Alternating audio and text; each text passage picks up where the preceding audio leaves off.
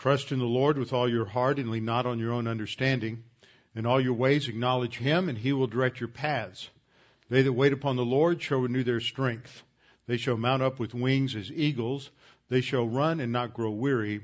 They shall walk and not faint. Fear thou not, for I am with thee. Be not dismayed, for I am thy God. I will strengthen thee, yea, I will help thee. Yea, I will uphold thee with the right hand of my righteousness. Be anxious for nothing, but in everything by prayer and supplication with thanksgiving, let your requests be made known unto God, and the peace of God, which surpasses all comprehension, shall defend your hearts and minds in Christ Jesus. Thou wilt keep him in perfect peace, whose mind is stayed on thee, because he trusteth in thee. For the grass withers, and the flower fades, but the word of our God shall stand forever. Before we get started, we'll have a few moments of silent prayer so you can make sure that you are in right relationship with God the Holy Spirit, who is our possession as believers in this church age. He indwells each and every believer, but His sanctifying ministry, or the ministry where He is working to mature us, is only active in us as we are walking by the Spirit. That means we have to be in fellowship. We have to be abiding in Christ. When we sin, that is broken. So we confess or admit our sins to God, and we're immediately forgiven and cleansed and restored to fellowship and the ability to move forward in our Christian life. That's such an important dynamic. Now, we're in Romans 16 tonight, so we'll be wrapping up with a lot of interesting little details, so we're going to need all the help by the Holy Spirit that we need. So make sure that you are spiritually prepared, and then I will open in prayer after a few moments of silent prayer. Let's pray.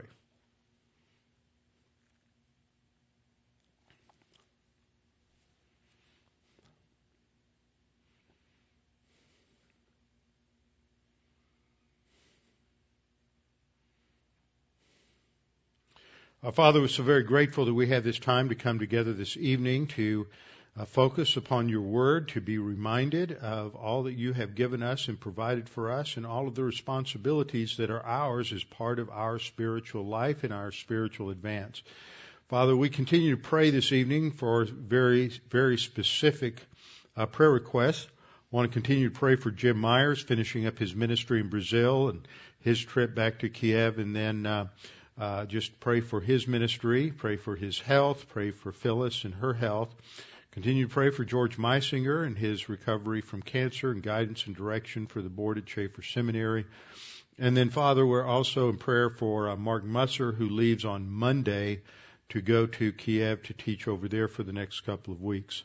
Father, we're thankful that we have these faithful servants who are teaching your word throughout the world, and we pray that you would continue to raise up young men who can dedicate their lives and their studies and their training to be prepared to take the word throughout the world. And we pray for us tonight as we study your word, that our minds might be sharp and focused as we study through these closing verses in Romans. And we pray this in Christ's name.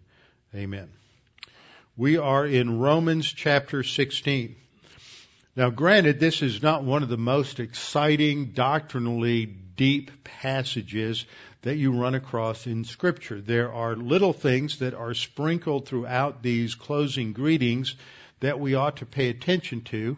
And we also need to realize that despite the fact that we don't know most of the 25 names that are mentioned here, or the 2 or 3 that are not specifically named, nevertheless, under the ministry of God the Holy Spirit in His inspiring and preserving of God's Word, He has seen fit to preserve this and preserve these closing greetings. One reason for that is it gives us an insight into the personal nature of the Apostle Paul's ministry. And that's part of any ministry, is developing personal relationships with the folks that you minister to. And we have a lot of opportunities to do that. It's not just, while a big part of the model for the local church does relate to the study of the Word, and it has parallels to a classroom, it's not a classroom. It's in the same sense that you have a classroom at a local university or even a seminary. I always kind of chuckle. I used to get really irritated at it but now I just sort of chuckle as I've gotten a little older, that people think that when I teach the Word, says, that would be, you would do well in a seminary. And I have to constantly disabuse people of that notion. People who say that have no idea what goes on in a seminary. In a seminary, in a class on Romans, you will cover Romans probably in a 2-hour class.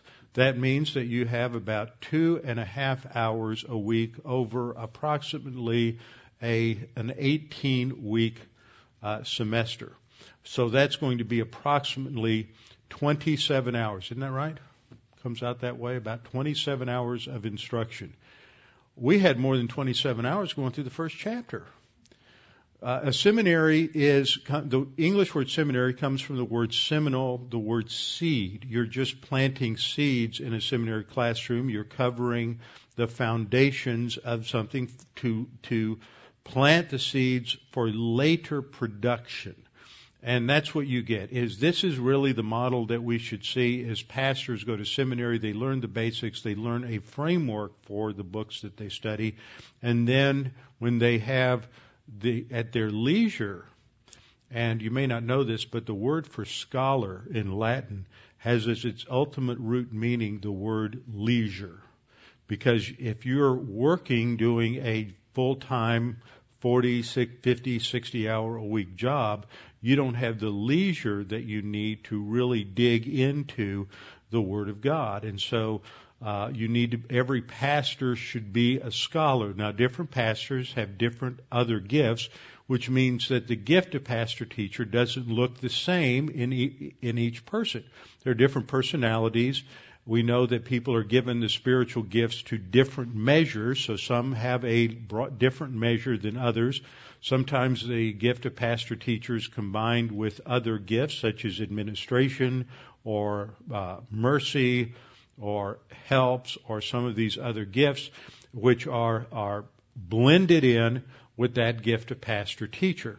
And so it's always going to manifest differently, but the core responsibility of the pastor is to train the congregation. Ephesians chapter 4, 10, and 11 talk about the various gifted leaders of the local church. During the first century, it included apostles and prophets, and for the rest of the church age, for evangelists and pastor teachers, and it's the role of those gifted men to, as the text says, to equip the saints, that's y'all, to do the work of ministry. Which means, we often think of the pastor, he's the minister. He's the one who does the ministry. No, he's like the coach. He's the trainer. Y'all are the ones who are on the team and out on the field playing the game. The pastor is the coach. He's the one who trains the team to go out and do the work of ministry. And in that process, you build many different relationships. And so we get a little picture of that in these verses. I also pointed out last time that another thing that we see in these verses is that I compared it to a fire ant bed out in some ranch in Texas, that it may not look like much, especially if it's been dry. You just see that the ground's been disturbed a little bit, and if you know what you're looking for, you know that there must be an ant bed there. But if you go up and you kick it, then all of a sudden all of these ants come boiling out of the nest, and if you're not careful, they will sting you, and that's quite a painful sting, which is why they call them fire ants. And there are some verses like that in Scripture. They seem pretty innocuous until somebody comes along with some issue and starts kicking at it a certain way. And I pointed out in the last time that there are 3 verses in this section that relate to the debate that's been going on in the evangelical church for the last 50 years over the role of women in ministry. And one of the books that I recommended last time, I think, is by a friend of mine and colleague of mine, Wayne House, that he wrote back in the early 80s called The Role of Women in Ministry. And he does an excellent job dealing with all of the different issues. But again, this is one of those issues where if you're coming to this as a believer, you're going to think radically different about this than if you're not a believer. Because we believe that things in God's creation are what they are because God made them that way, and then God tells us how they are distinct. Whereas if you come at nature as non-Christians refer to it, now I know Christians refer to creation as nature. I always try to make that distinction because we view all of God's creation as His creation. The word nature tends to almost carry with it a sense of something that is autonomous, something that operates on its own, that it's not dependent upon a sustainer creator for its ongoing action. And so the unbeliever, the pagan mindset looks at nature and views it as operating on its own laws, whereas as a believer we look at it as that creation operates on the laws that God built into it from the very beginning of creation, or at least they became operative in some sense after the end of the creation week, and then they were modified after the fall. So we look at that and we try to come to understand who males are, the role of males within the marriage and within the home and within the family and the church, and we look at women and the role of females within the marriage, within the home, within the church, and we come to different conclusions because when we look at these roles, we look at them as God defined them and not as we would shape them based on our experience. So we have to once again, it always goes back to that issue of authority and building out from the Scripture. And I emphasized several things on that last time. One of the issues that gets brought up is the issue of Phoebe.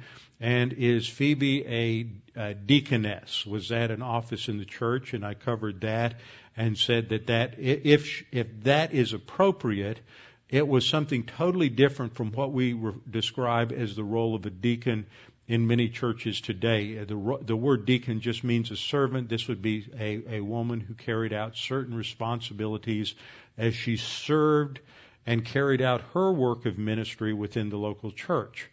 And so it wasn't, I don't think there was an official office in the apostolic period related to a deaconess. And then I talked about Priscilla and Aquila and the issue there because Paul talks in 1 Timothy chapter 2 verses 8 through 14 that he does not allow women to teach, to give instruction in public to men, or to have authority over men. And so that is restricted in 1 Timothy chapter 2. That doesn't mean women aren't capable teachers. There are many women who are capable teachers. I even know some women who are better Bible teachers than a lot of pastors and men that I know. But that does not make them qualified or justify the fact that they should teach the Bible. That is just the way God made things, that women have spheres in which they are to primarily function and excel, and men have their spheres in which they are to lead and to serve and to excel. We're going to hit a third verse here. Notice all these verses are verses that don't directly teach on these topics, but they're things that are mined, as it were, to support some of the evangelical feminist arguments. So we got through Priscilla and Aquila last time, and in verse 5, Paul concludes that section and says to greet the church that is in their house. So we know that they were hosts for a group of believers who met in their house and a house church, and that was true, a way in which many churches met in the early church. They were at Rome at the time, and they had been expelled earlier. Then they returned. While they were away from Rome, Paul met them. Also, he met them in Corinth. Later, when he writes 1 Corinthians, they're in Corinth, and they have a house church there. So he sends greetings to the group of believers that are meeting in their house. And then we start into a section with a series of greetings to people that we know very little about, but we'll just make some observations as we go through this particular section. He says, "Greet my beloved Epaenetus, who is the first fruits of Achaia to Christ. Now, I want you to have your Bible open because I did not put all of these verses into the slides, so you're going to need to follow along in your own scriptures. We go through these verses. The text, if you're using a New American Standard Bible, NIV, or one of the Bibles that's based on the Nestle-Aland edition, then it reads that it reads Asia, that he is the first fruits of Asia. But the majority text, and I believe a superior reading, is that he was the first convert in the area of Achaia. Greece was divided into two areas. The northern area was Macedonia, that covered areas such as Philippi, Berea, and Thessalonica. And then when you got down to Athens and the area south of Athens, this was the area that was described as Achaia. So he was the first convert in Achaia as Paul was moving south from Berea, or Veria as it's pronounced in modern Greek. And then he's writing from there. Now Epaenetus is moved back, or is moved to Rome. In verse 6, he says to greet Mary, who labored much for us. We know almost nothing about this particular Mary, except she was a hard worker for the Roman church. Incidentally, the Bible mentions 6 different Marys. It was a very common name. Miriam was the Jewish name, and some of the, in fact, the majority of the Greek manuscripts use the word Miriam here instead of Mary. And so she is praised by the Apostle Paul, which is indeed high praise, and that she is one who labored much for Paul and his associates. And then in verse 7, we come to another verse. This is the third of the verses I mentioned earlier that are used by evangelical feminists in order to argue for a role of women in authority in the early church. It reads, greet Andronicus and Junia. This is from the New King James Bible. The King James has Junius. Junius is the form in the Greek, and apparently it is a form that could apply to either male or female. There are some that have said this is Junia, this is probably his wife. It's not sure whether you can't be absolutely dogmatic on that just because of the form of the name, but a large number of scholars take the traditional translation that these are two men that are mentioned here, Andronicus and Junius. So that's not a determinative issue in however this verse is used in the debate over women and the role of women in the local church. Here's an example of how translations have changed over the years. The upper verse here is from the 1984 translation of the NIV, where you see the form Junius, greet Andronicus and Junius. Notice the lower verse. This is the 2011 version of the NIV, greet Andronicus and Junia. And it is the same as today's NIV, which has been influenced by the gender-neutral issue, where they are trying to refer to God as just a person or something neutral, and they try to get away from the masculine pronouns, and they try to make it a gender-neutral translation. All of this is driven by a secular philosophy that is shaped by the feminist movement.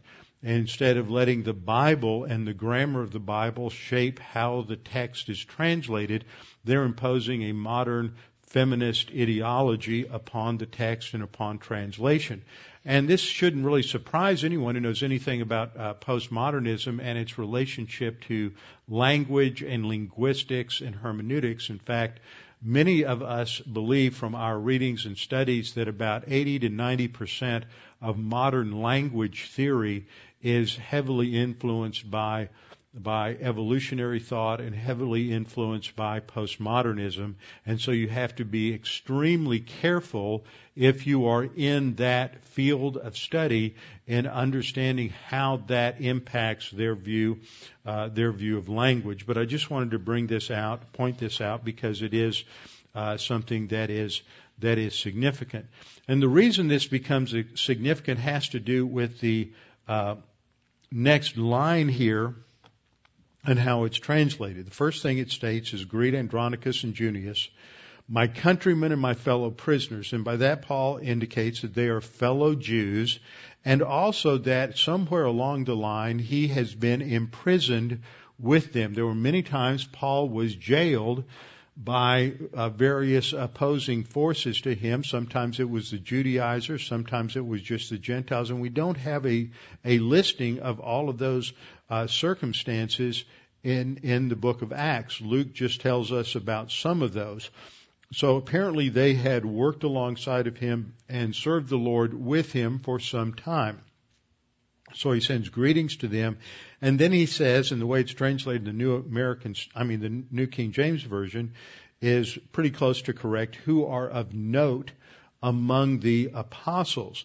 But there are some translations, because it's a difficult word, there are some translations who translate this outstanding among the apostles, as if Andronicus and Junius are also apostles. And you'll run into that. Now, you see that in the 2011 NIV translation that I put on the screen a minute ago, where that reads, "Greet Andronicus and Junia, my fellow Jews who have been in prison with me.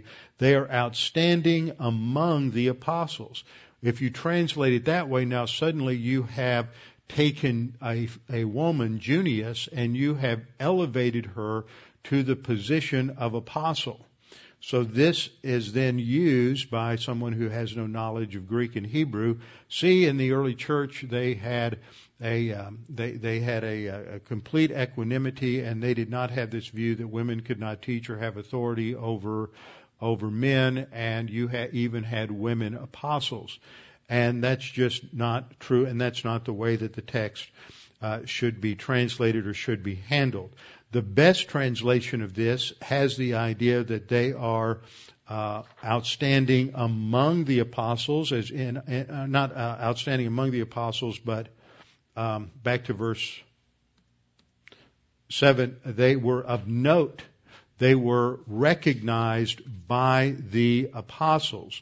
And so this emphasizes that they were well known to the apostles. That's how the NET Bible translates this. I don't agree with a lot of the things that they do with some of the more theological areas in the NET Bible. Noticed a number of problems there. But this is done by mostly the faculty. The New Testament's mostly done by the faculty at that time of Dallas Seminary, and translates it that they were well known to the apostles.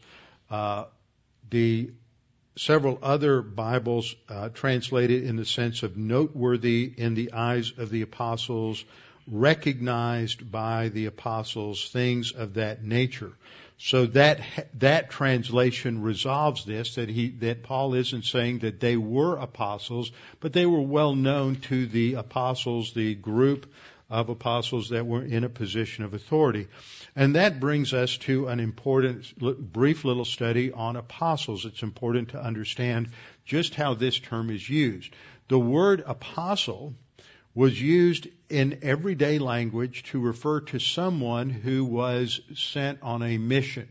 It had been used of military leaders, notably an admiral, some others that were sent on a mission by the king to carry out a military attack.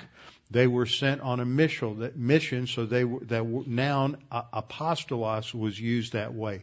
And that's the root meaning of the word apostle. It's someone who is commissioned to carry out a mission. Now what's important there is you have to, when you come to the Bible, distinguish between who does the commissioning and what the mission is. So you have someone who commissions someone to a particular mission. 3 elements are there. So there are three different types of apostles in the Bible. The first has to do with the 12, the ones we normally think of as those who were disciples of Jesus, dropping out Judas, and they became apostles. It's a spiritual gift as well. So that's the 12. These are the ones who are commissioned directly by the Lord Jesus Christ. So the first thing that you distinguish is who commissioned them. The Lord Jesus Christ commissioned them. And He sent them on a mission, and that is to establish the church in the new dispensation of the church age. Ephesians 2:20 tells us that the church is built on the foundation of the apostles and prophets. Now, when you build a house, once you laid the foundation, it's finite. You don't keep building it for every floor. You lay the foundation, and once it's completed, that's the end of it. The foundation part is over with. So the apostles and prophets would have been a finite group that were active only in the first century when the foundation of the church was established. So that tells us it's not an ongoing feature in the church. Now, you're always going to find a few people who come along and read the New Testament without a good understanding of time factors and how that relates to dispensations. And you have a number of people today who appoint themselves as apostles. And they might be in the second sense, but it just gets so confusing. I don't think that the word ought to be used in any way other than referring to the 12. But the Bible does use it in a secondary sense, and that is to refer to others who were commissioned by local churches to take the gospel to other locations. For example, Barnabas in Acts chapter 4, verse 36, is identified as an apostle. But he's never listed among the 12. He's never listed among those in Jerusalem. He was commissioned along with Paul by the church in Antioch to go out on what's referred to as Paul's first missionary journey. So he's an apostle lowercase a. He's commissioned by a local church. His mission is limited to just that one missionary journey, although he did some things later on. But that's his focal point. So he's not an apostle with a capital A, like the 12, like Peter, James, John, Andrew, Nathaniel, and the apostle Paul as well.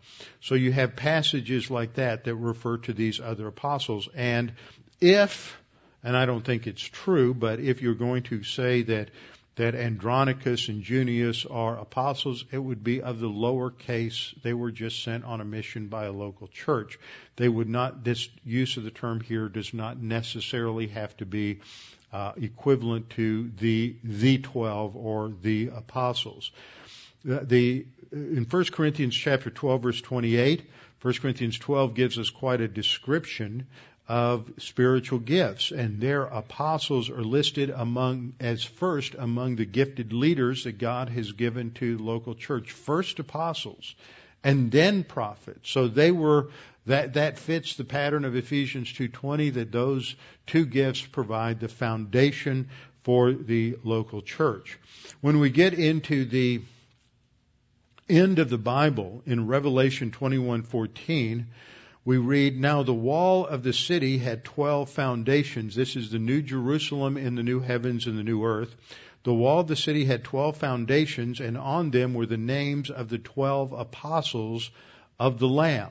And so it appears in that passage that there's a limited number of apostles. It's 12. Now, we always run into the problem with what do you do about Matthias, and there's a number of different ways that that's handled.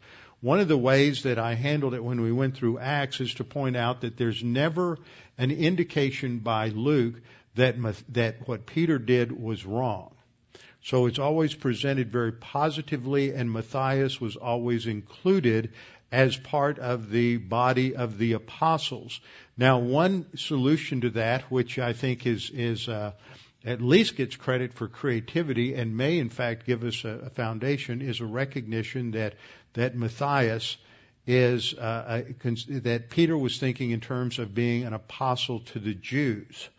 And so he would be a lowercase a, and he's commissioned by Peter, not by the Lord Jesus Christ. It's very clear that Paul is commissioned by the Lord Jesus Christ.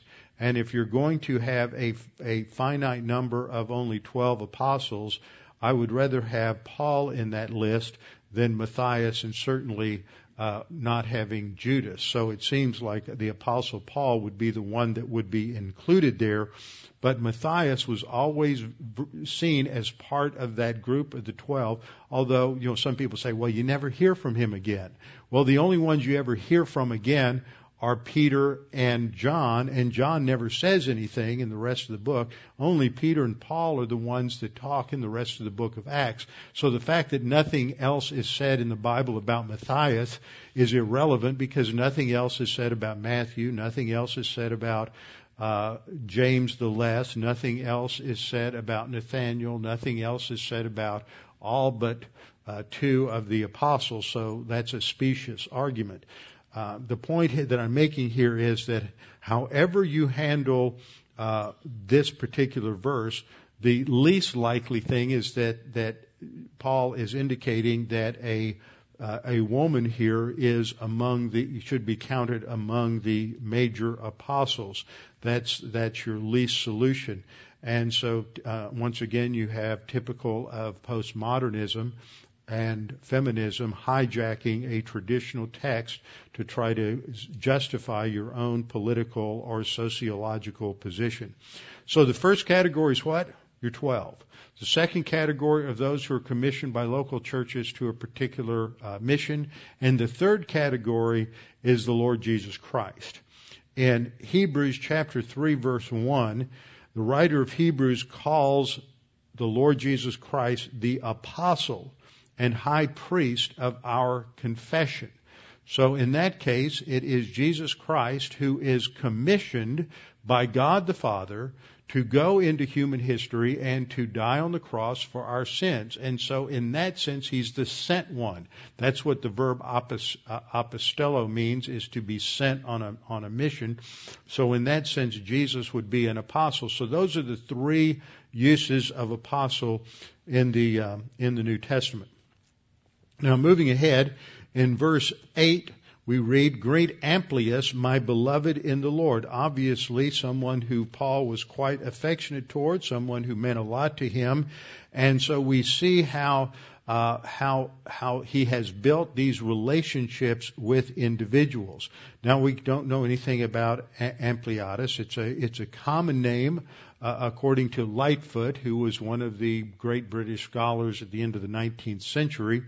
And it's a name that's often connected with the emperor's household, but we can't speculate about that, even though a number of people try to do that. There was a tomb with the name Ampliati on it in the Christian catacombs in Rome, but you can't draw any connection. So that's all we know and all we can say is this is someone for whom Paul had a great deal of affection. In verse 9 we read, "Greet Urbanus, our fellow worker in Christ, and Stachys, or Stachys, my beloved." Again, Urbanus was a common name, and it was a common slave name, and there are some that try to connect this to the household of the emperor. But again, that's more speculation than it is founded in any kind of historical or biblical fact. What we do know is that he was a worker in the local church. He served his ministry. Remember, pastors are to equip the saints to do the work of ministry. And so he was a fellow worker in Christ. And Stachys was one who was beloved, one who was close to the Apostle Paul. In verse 10 we read, "Greet Apelles." Again, this is a name that is found in the imperial household. So since several of these are names that were common to servants or slaves in the imperial household, possibly many people think that this indicates that several of those who were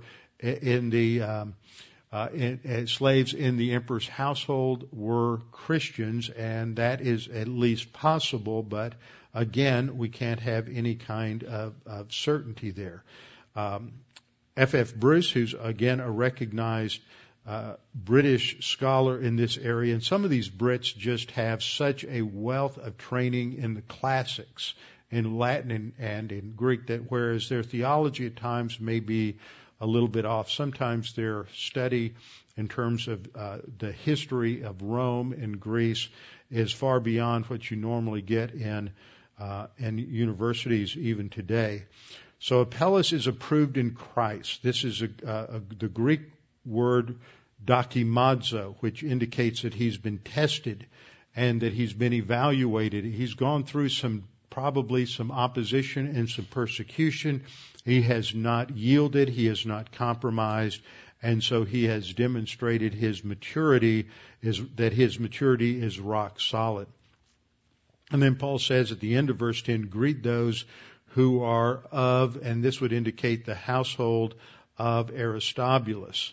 So again, this is a term that is common. Aristobulus was the name of a grandson of Herod the Great, but it's not at all certain that this would be a proper connection. Although in the next verse, you do have a mention in verse 11 of Herodian, my countryman, and the fact that this person has a name that contains a name of Herod gives support to the fact that this could include those who were in the household of Herod's descendants. So he goes on, Paul goes on and talks in verse 11 about Herodian, my countryman, and then greeting those who are of the household of Narcissus, who are in the Lord. So this name Narcissus was a name of a wealthy and powerful freedman in Rome who had been prominent under Claudius and was later put to death by Nero. His slaves would have passed to the emperor as a result of that, and all of his slaves would have been indicated by this same name, Narcissus. So this is either talking about the original Narcissus or some of the servants or one of the servants of his particular household. In verse 12 we read, greet Tryphena and Tryphosa, who have labored in the Lord. And these could have been twins, identical twins that were given a very similar name. Often that's what happens when people have twins. And the feminine noun is used here, so this refers to two women that they have also labored in the Lord. Again and again we see that Paul is praising those because they are involved in ministry. They're not just coming to church and sitting and soaking up the Word and filling out their doctrinal notebooks, but they are involved in ministry in different ways. They are active in the congregation. They're helping one another, serving one another, praying for one another, serving in many different capacities in relation to their spiritual gifts. So Tryphena and Tryphosa have labored in the Lord.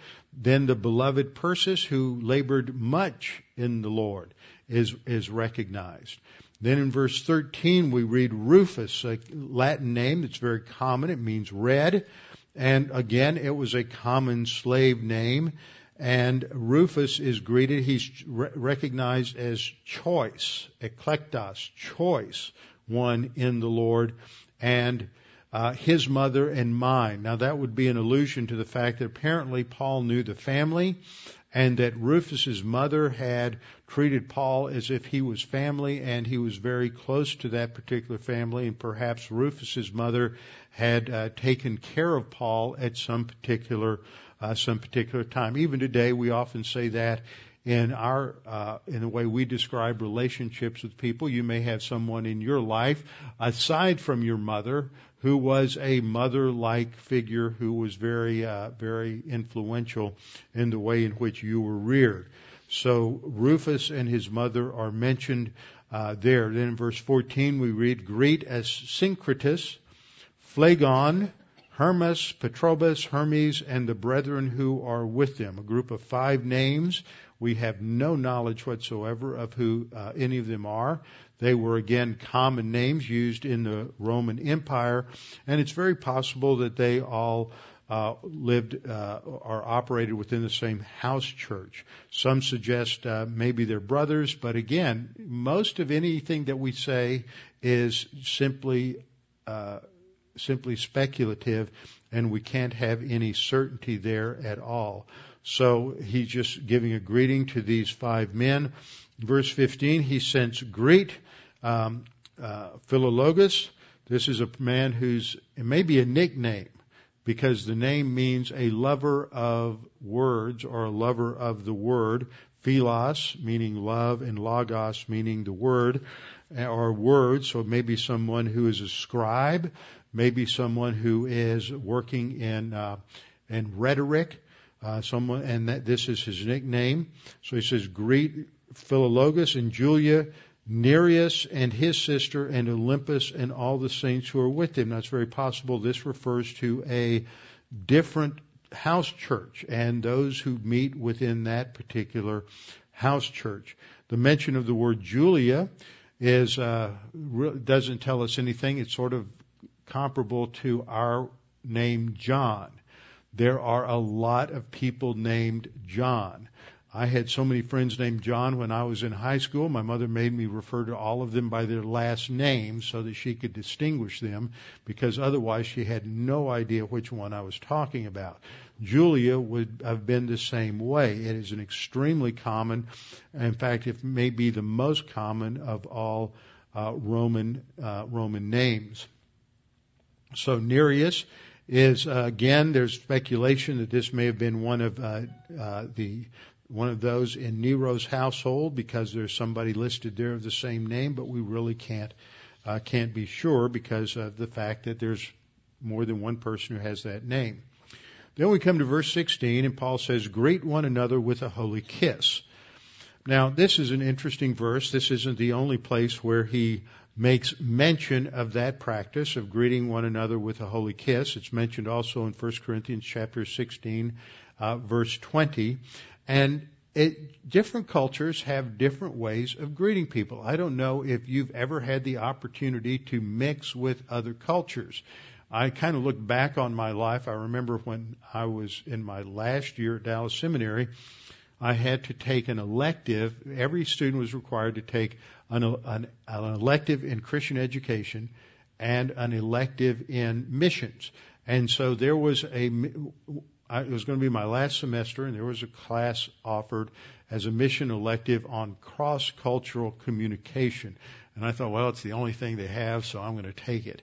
And it was kind of interesting because one of the things that we had to do was go to and attend different culture churches, even going to a Hindu temple and a Buddhist temple, and just seeing how these different cultures and different religions operated.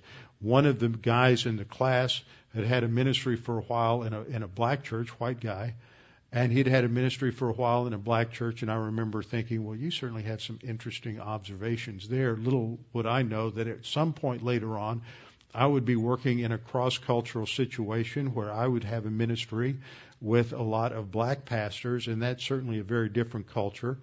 You also going over to Ukraine every year, dealing with a different culture there, and then in many ways dealing with a lot of Jews in different functions that I'm in there. That's a different culture, and people greet each other differently in these groups. If you go to a black church as a pastor, there's sort of this ritual handshake and shoulder bump hug kind of thing that's how they greet each other. There's not sort of a difference with the women. But then if you go to synagogue, or if I go to any number of the meetings with in the Jewish community, then the women all offer their cheek. It's you always greet with a kiss on the cheek. That is, again, very common. So that's distinctive among that particular culture. And there are different ways that different cultures greet. You know, white Americans tend to just shake hands. Every now and then we might give a hug, but we have our ways of greeting one another that are different from blacks or Hispanics or Koreans, so everybody's a little bit different. In this culture, it was not uncommon just to have a kiss on the cheek as a form of greeting, but Paul is emphasizing that this is not to be a lascivious kiss, but a holy kiss, a chaste kiss, a kiss that is just a brief little kiss on the cheek. And so he says, greet each other with a holy kiss, because this is how they would greet each other. So he's not emphasizing this is a command that should be cross-cultural. The emphasis is on greeting one another and giving that greeting from him. And then he says, the churches of Christ greet you. And the churches of Christ refer to all of those churches where he has been ministering, and the churches that he has founded. Now, when we come to the next verse, verse 17, all of a sudden the greeting section stops, and we get into something a little bit different. And he starts giving a little reference to some things that are going on. So in verse 17, he says, now I urge you, brethren, note those who cause divisions and offenses. So now he gives stops, and he gives another exhortation or challenge to his readers. He says, I urge you, brethren, note those who cause divisions and offenses contrary to the doctrine which you learned, and avoid them.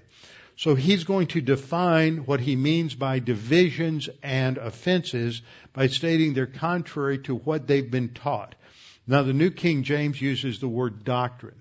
Now, something has happened to the word doctrine within evangelical circles. Sort of a dichotomy has been set up. Now, the word dichotomy means two parts. It's got a Latin root, and it has the idea of dividing things in two. And so what often happens in seminary and after that is that doctrine is thought of as more abstract theology rather than just teaching. And the Greek word didache means teaching or instruction. And that covers everything from instruction on the hypostatic union and the doctrine of the Trinity, and some of what some people may think are the more abstract ideas in the Scripture, to how to pray, how to memorize Scripture, how to apply what you've learned in the local church to the voting booth. These are all important areas of what we would call application. Now, that's how the military uses the word doctrine. When you read military manuals, they use the word doctrine to refer to everything from the original theoretical conception of a mission or developing a weapon or strategy or tactic, all the way to its final ultimate application on the battlefield. And yet, many of you may have already noticed this, but if you, within certain circles, and you talk about doctrine, well, I go to my church and learn doctrine. Well, I don't want to learn doctrine. I just want to learn how to love the Lord. I just want to learn how to apply the Bible. Well, see, that person has been ingrained with a false meaning of the word doctrine. The word doctrine refers to that whole realm of instruction that comes from the Scripture. So, he's talking about those who are causing division and offenses that are contrary to what they've been taught by the apostles and prophets. So the first word that he uses is a present active indicative, parakaleo. I urge you, brethren, note those who cause divisions and offenses. So he's exhorting them, he's challenging them to do something, and they need to pay attention to something. It's the verb skopeo, which means to pay close attention to something. Be watchful. This is something that the deacons in a local church should be doing. Paying attention to what goes on in the congregation so that they can keep a lid on things that may bubble up and cause problems within the local church. Now, we've been, in the 10 years that West Houston Bible Church has been around, we haven't had any real problems like that. We've had a couple little things that probably nobody noticed. They just sort of simmered beneath the surface. But I've been in congregations where you'll have somebody who all of a sudden reads some book contrary to the pre-trib rapture, and they get a burr under their saddle against dispensations or they become too Calvinistic or something like this, and they start causing some problems. But we really haven't had problems like that in this church. So we watch these things. And the word that's used there for divisions is the word dikastasia, which means they cause divisions or they cause dissensions. Now, this is a word that's used as a manifestation of the works of the sin nature.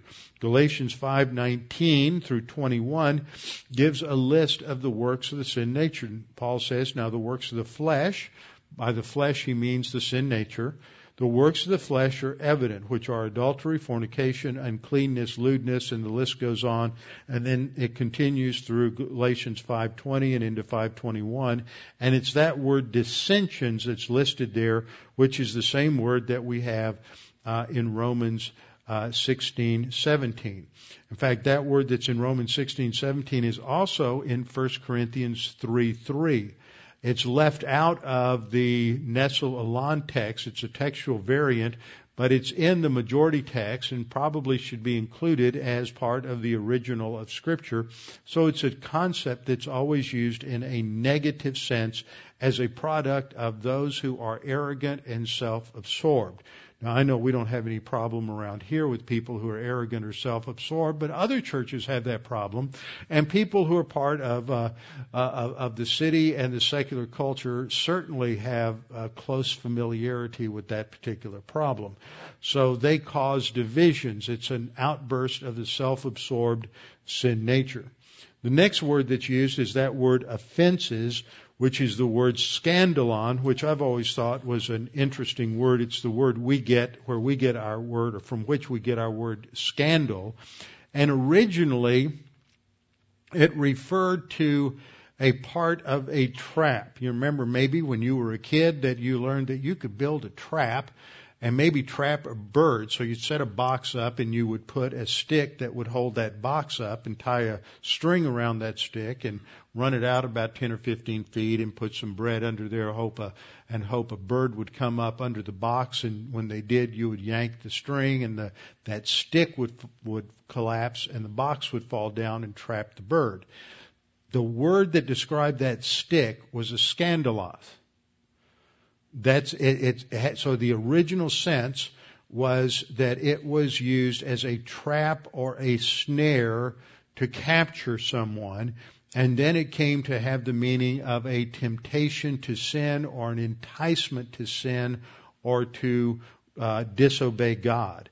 And so this word is used also in Romans chapter 14, verse 13, which is just the previous context, the previous section, where Paul said, let us not judge one another anymore, but rather resolve this, not to put a scandal on, not to put a stumbling block or a cause to fall in our brother's way. So he's saying there are those who are creating situations that cause others to sin, and that cause division within the body of Christ, which is contrary to what you've been taught, and we're to avoid those people. When people are divisive, just avoid them. Don't try to engage them. Don't try to straighten them out. Just avoid them. Don't let them become a problem in your life as well. In verse 18, Paul says, for, indicating it's an explanation, those who are of such, that is, those who are divisive and create offenses, those who are of such do not serve our Lord Jesus Christ. So when somebody is operating in self-absorption and arrogance, they don't serve the Lord Jesus Christ, but instead they serve their own belly. Now the word belly here is the word for stomach or womb, the Greek word koilia.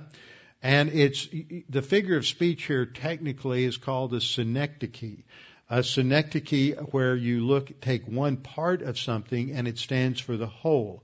So what this is talking about is their belly represents the whole person. And what the figure of speech means is they're basically just serving themselves. They're so self-absorbed and so self-focused that that's what they're all about, is just promoting their own opinion, their own agenda, their own ideas. And as a result of that, they are just causing problems in the local church. Paul uses the same figure of speech in Philippians 3:19 when he talks about false teachers, those who are enemies of Christ. Their end is destruction, whose God is their belly. And he's not talking about the fact that they eat too much or that they've got a problem with gluttony. That may be, but they're just self-absorbed. They're just feeding on their own desires. They are narcissists. They are self-absorbed and arrogant. And so this is the idea. Avoid those who are, for those who are such, do not serve our Lord Jesus Christ, but themselves. You only have two options, folks. You're either serving the Lord or you're serving yourself. One or the other. There's no in between. It's one or the other. You're walking by the Spirit and serving the Lord, or you're walking according to the flesh and serving yourself. So he says, those who are such do not serve our Lord Jesus Christ, but their own belly, and by smooth words and flattering speech, they deceive the hearts of the simple. So often you will find that they have a real way with words. They have the gift of gab, and they're able to convince people of things, and it sounds good, and they present a good argument, and they're a good speaker. So people are entertained. Their ears are being tickled, and so they like that. And Paul says these words deceive the hearts of the simple. And the word simple there is the word akakas, which means somebody who is without evil. Somebody who's just basically simple. They're naive, we would say. They don't really expect somebody to be taking advantage of them in the local church and selling them a bill of goods, telling them a lot of things that aren't right. And so they just believe them. And they're, after all, they're such a nice person. They have such a good personality. How could they possibly be leading us astray? And so in verse 19, he goes on talking about the Romans. He says, for your obedience has become known to all. So in contrast to these divisive false teachers who are leading people astray. And then he says, therefore, I am glad on your behalf, but I want you to be wise in what is good and simple concerning evil. Now that word simple concerning evil, what in the world would that mean? Well, the word simple there is akarias. That A at the beginning is a negative like un in the English language, and it basically means something that is unmixed with something else, such as wine, diluting it with water. Or you might mix metals with something of lesser value in order to decrease its value and still use it. Or it could be something mental, and something spiritual, where in this sense it's that is you live a life that is unmixed with evil. So you're not hypocritical, you're not two-faced, you don't have an ulterior motive. You're just focused on doing the right thing and living your spiritual life. And as a result, Paul says, the God of peace will crush Satan under your feet shortly. Now, whatever he means here, because he uses the word shortly, he's indicating that this is a specific problem, a specific situation that the Roman church was facing. And he's encouraging them and saying that ultimately the opposition comes from Satan, but God is going to give you the victory, and this will work itself out very, very soon. And then he closes with a common greeting that is very similar to other greetings that he uses in the Scripture. And he says, the grace of our Lord Jesus Christ be with you. Amen. Now this is very similar to the way he closes many other epistles. In 1 Corinthians 16:23, he says, the grace of the Lord Jesus be with you. In 2 Corinthians 13:14, he says, may the grace of the Lord Jesus Christ and the love of God and the fellowship of the Holy Spirit be with you all. In Galatians 6:18, he says, the grace of our Lord Jesus Christ be with your spirit, brothers. Amen. Ephesians 6:24, he says, grace to all who love our Lord Jesus Christ with an undying love. In Philippians 4:23, he says, the grace of the Lord Jesus Christ be with your spirit. In Colossians 4:18, he says, grace be with you. In 1 Thessalonians 5:28 says, the grace of our Lord Jesus Christ be with you. 2 Thessalonians 3:18, the grace of our Lord Jesus Christ be with you all. In 1 Timothy 6:21, grace be with you. 2 Timothy 4:22, the Lord be with your spirit, grace be with you. Titus 3:15, grace be with you all. And in Philemon 25, the grace of our Lord Jesus Christ be with your spirit. What's the emphasis there? Grace, grace, grace, grace, grace. Paul's emphasizing the gospel of grace, that we need to live in a grace-oriented manner. So this seems like it's bringing us to a conclusion, but then guess what? Paul adds some more closing salutations in verses 21 through 24, and then his final benediction in verses 25 through 27. Now, we're going to wrap up tonight's class here. When I come back from Israel, we will spend a little bit of time wrapping up the last 6 or 7 verses here in Romans 16, and then do a final flyover. That'll be the Thursday night, 1 week before Thanksgiving. There won't be any class on Thursday night of Thanksgiving week on that particular day. That's a day for people to spend with their families, give you some opportunities perhaps to evangelize and witness to those in your family. So we should wrap up Romans then by the end of November, and then in December, on I believe it's December the 4th, that first Thursday night in December, we will begin a new series on 1 Peter. So in preparation for that, it might be helpful just to start reading 1 Peter so you know what we're going to get into. A lot of wonderful, great things in 1 Peter. And one of the things that it emphasized, one of the major themes, is handling adversity, undeserved adversity.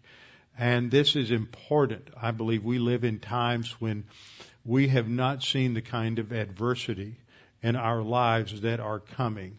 And we need to be spiritually prepared for this. And that's one reason why I'm choosing 1 Peter and also 1 Samuel as the next books that we're going to study. So with that, we'll close in prayer this evening, and then I will see you all on Sunday morning. Father, thank you for this time to study your word this evening, to be refreshed by your word, looking down through the corridors of time as we see all of these many individuals that were impacted by the gospel and who in turn went out to challenge others, to teach others, to minister the word to others, and to serve you, and that this has been multiplied 1,000 times, 1,000,000 times over down through the ages, and we just count it a privilege that we can serve you in this way and to take the opportunity to orient our own lives and our own priorities around opportunities that we have to minister for you around in our households, in our families, where we work, and in the local church. And we pray that you would help us to have creative and insightful ideas for how we can be involved in this ministry and improve and increase our involvement. And we pray this in Christ's name. Amen.